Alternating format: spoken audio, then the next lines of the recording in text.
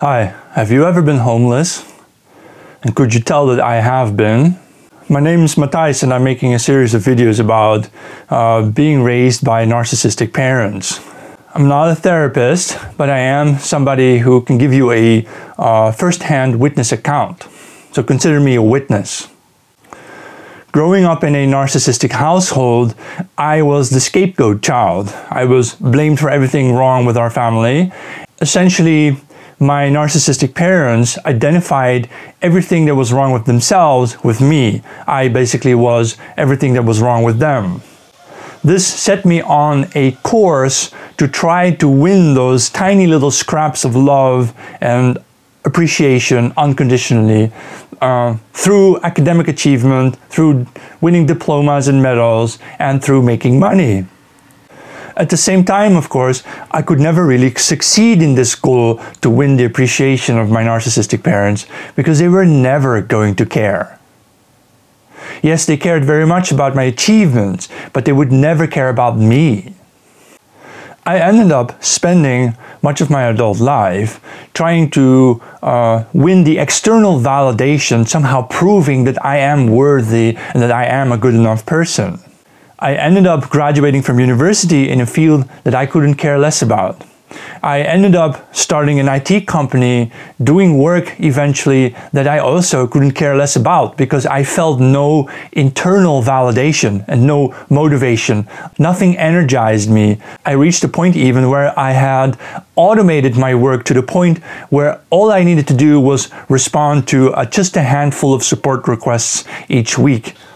Instead of becoming the Wagnerian hero, the Siegfried from the operas, I had become a button pusher and my life meant nothing to me. Luckily, around age 34, my business started to fail. Luckily, around age 34, my income stream from my business started to collapse. And in just 6 months' time, I became a bum. As my business started going bankrupt, I couldn't care less. I did nothing to stop it. In fact, to me it felt like a liberating opportunity for the first time in my life to stop doing things that I didn't care about and maybe start finding things that I did care about.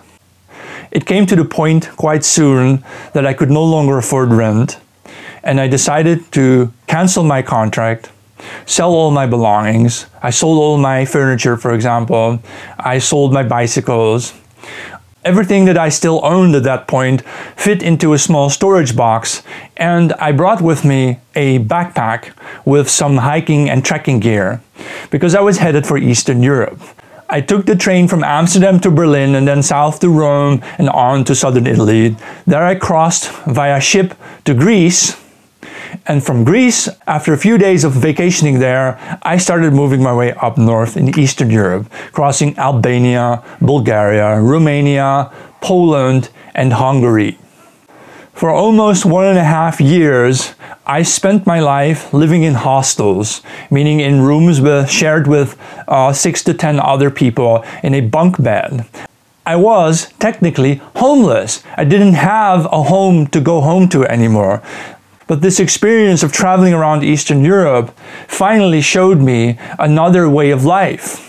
You see, it turns out that according to a professor named Eddie Brommelman, the Amsterdam area in the Netherlands where I grew up has the highest concentration of people with narcissistic personality problems. In fact, Amsterdam is a narcissistic clusterfuck.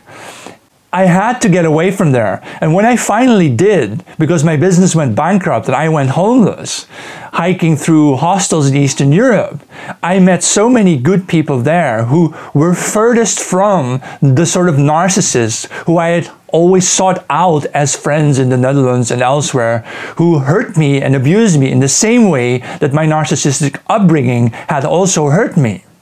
I met people in Eastern Europe, also travelers from New Zealand, Australia, Canada, America, also Western travelers. I met people there, if I shared my food with them, they'd remember, and the next day they'd share some of their food with me. Narcissistic people never do that. They don't play tit for tat. They play winner take all. And I was always the loser. Going homeless eventually saved my life.